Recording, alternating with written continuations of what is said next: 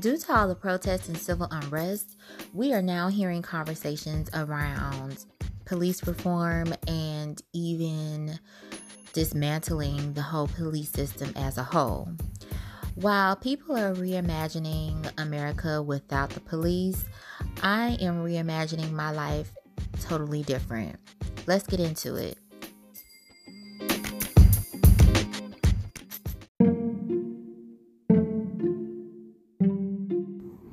So nowadays we're hearing all this talk about police reform and just dismantling the whole policing system in different states or even the country, and people are asking the question, what is that going to look like?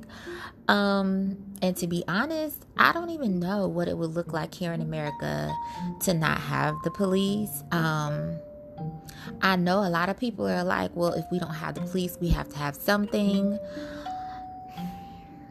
I feel like it's one of those situations where America as a whole, as a country, has kind of backed itself into a corner when it comes down to these gun laws. And I don't know, is it like the Fifth Amendment rights or First Amendment rights? I don't know which amendment it is, but the right to bear arms, basically.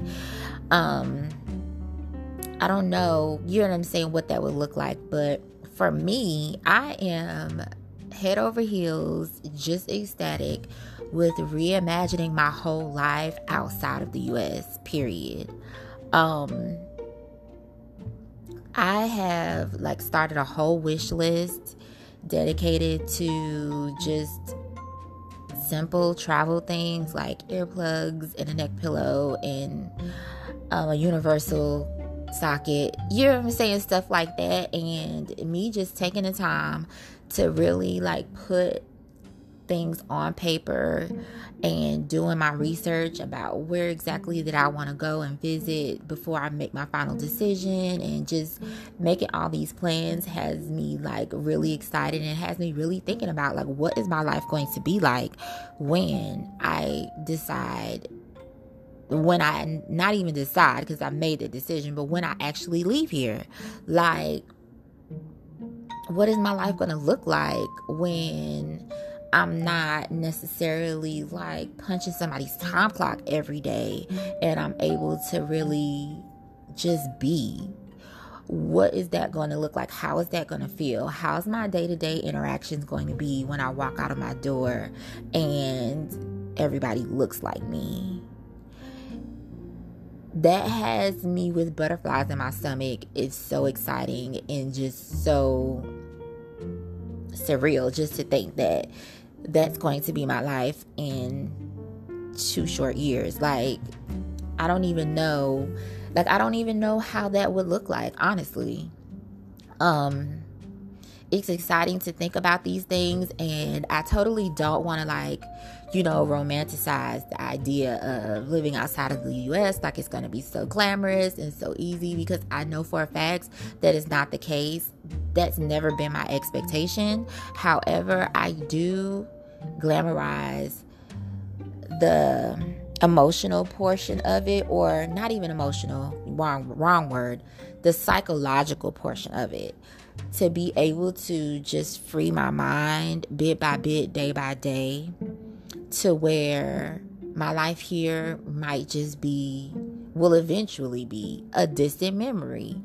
The life of waking up every day and leaving up out of my house and having to put on a mask and code switch when I encounter white people, or just to be able to get up and walk out of my house and be driving down the road and not get frozen shitless every time I see a police officer, or not be driving down the hallway and every time I pass a police officer by the roadside, I'm checking in my mirror to see if they're behind me.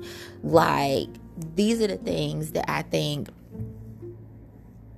that excite me the most. You know what I'm saying? I just imagine what is my life going to be like? How is that really going to feel? How long is it going to take me to really decondition, I guess, and just debrief myself and just recondition my mind from my whole entire life living here in the United States behind enemy lines. I just imagine, because that's all I can do is just imagine. I have no idea what it's going to really be like or how it's going to really feel. I imagine that I'm going to be tearful when I finally like make that move and just be settled. I anticipate that freeing feeling that I hear so many people talk about, to be able to leave and just feel free and be living, feel sovereign, and just that I just have the right to be and exist. I'm getting emotional right now just thinking about it, because I don't feel like that. I returned to work this past Monday. I had been working remotely, and we actually returned to the office, and I just am just like so thankful that I've just made this decision now, because like that could have been my life. Just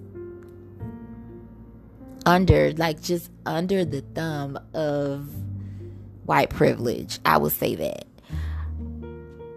Y'all hear about me talk about my job quite often, and I can't say it enough. Like, the people that I work with are not hateful people.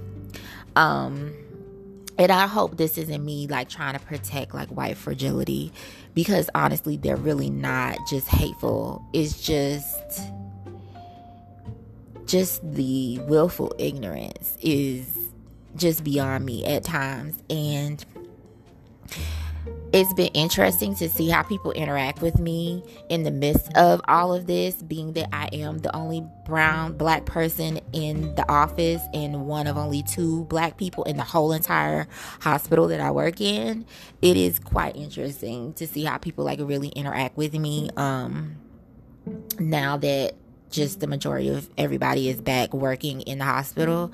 I do find that since all of this protest and civil unrest has occurred, like since I've been back this week, I limit my interactions so much. Like I've not yet to really like go upstairs to the gift shop like I would normally to like get coffee or a drink of water.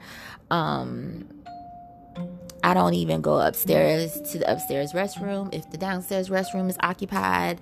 Like, I've been going out for lunch or just bringing my lunch. I've not been going to the cafeteria to get lunch.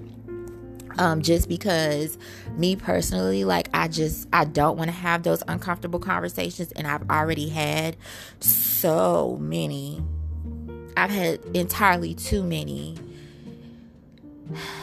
just negative interactions just from my time there already, just me being me.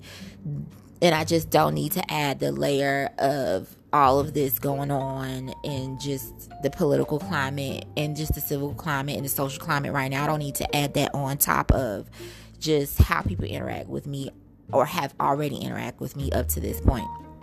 So yeah, like I just have been limiting my interactions, but I don't feel as heavy as I used to feel, because now I have hope. Like, I used to feel so hopeless, y'all.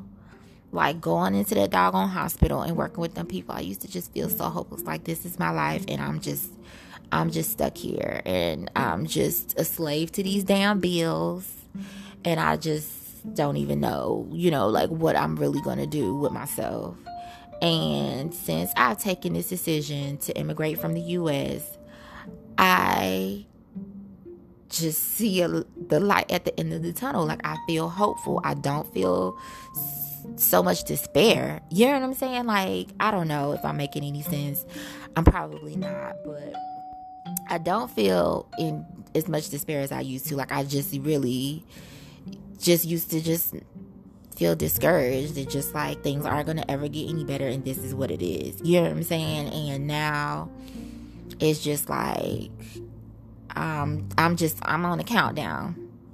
Basically, I'm on a countdown, and that's exciting to me. And I just take my time. I find myself just at random times just imagining myself just like walking in a open air market and just seeing a whole bunch of fresh fruits and vegetables.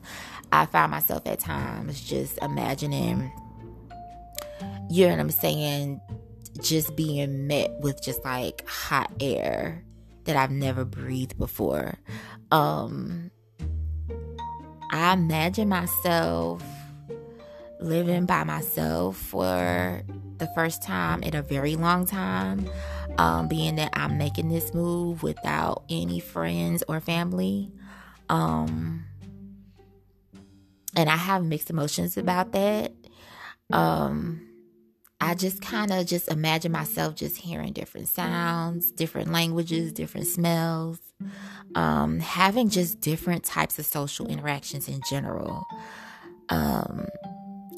I imagine myself trying to communicate with someone and just being like fully immersed in a place where everything is new to me and my brain is working overtime to get with the program so that I can kind of like settle into a normal life. And just all of this is so exciting because it's more than just mere daydreaming. It is me setting my intentions for my life and knowing full well that they will manifest. That is really exciting to me. I don't even know how else to say that.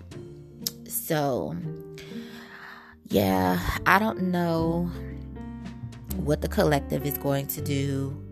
And when I say the collective, I mean African Americans in particular.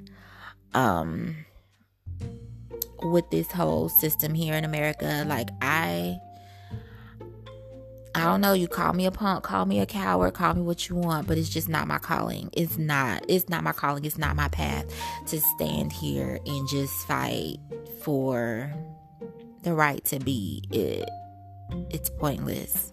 I listened to a podcast today by NPR called Code Switch. And basically they were just asking the question like, white people, why now? And they had, I want to say, some type of psychologist, a social psychologist, if I'm not mistaken. They interviewed her and she was talking about basically how, due to people being quarantined for an extensive amount of time, it's a historical trend that when people, when their status quo is challenged and is outside of their control, civil unrest occurs soon after. So that was interesting. So basically her whole theory is that there's a lot more white people taking to the streets and protesting about Black Lives Matter just because basically they've been cooped up in the house for a certain amount of time and they just feel like they're angry with just the way things are in general, but not that they really give a fuck overall. And also she has a theory that it's just kind of trendy right now, so it's just easier for white people to speak out. I'm inclined to believe that. I don't hold any type of master's degree or research to back that theory up, but just in my day-to-day experiences, I can totally see how when, things get back to normal and everybody's cleared to start taking trips and move around and, do what they've been doing, white people are going to fall back into their privilege quite comfortably and quite naturally. So I could just see how that's true. But yeah, I am like just totally stoked. So I also wanted to mention that, yes, I started a wish list on Amazon to like just get little things that, just kind of help me remind myself every day that I am leaving here. And I'm in this Facebook group where basically it's like a gifting group and you kind of post your wish list and people buy things and, you buy things and people buy things or whatever off of your wish list. And I received like one of my first items that was in my travel wish list from that group. And like, it was just some like, I don't know, pressure reducing earplugs or whatever. Not anything really important, but it was just like so exciting because I was just like, this is real. This is going to be my life. I am going to be on some plane for 12 to 14 hours, I suppose. The longest flight that I've ever taken in my life. And I'm going to be having these earplugs in and I'm going to be leaving. That's exciting to me. Yeah, so I don't really have anything else tonight. I had a few other things that I wanted to talk about, but I really wanted to talk about something positive just in the midst of everything. And something that just kind of makes me excited and makes me smile. So I didn't want to just like have a rant, which I could have had several rants because people are trash. But I definitely wanted to end up on like a really happy note this week.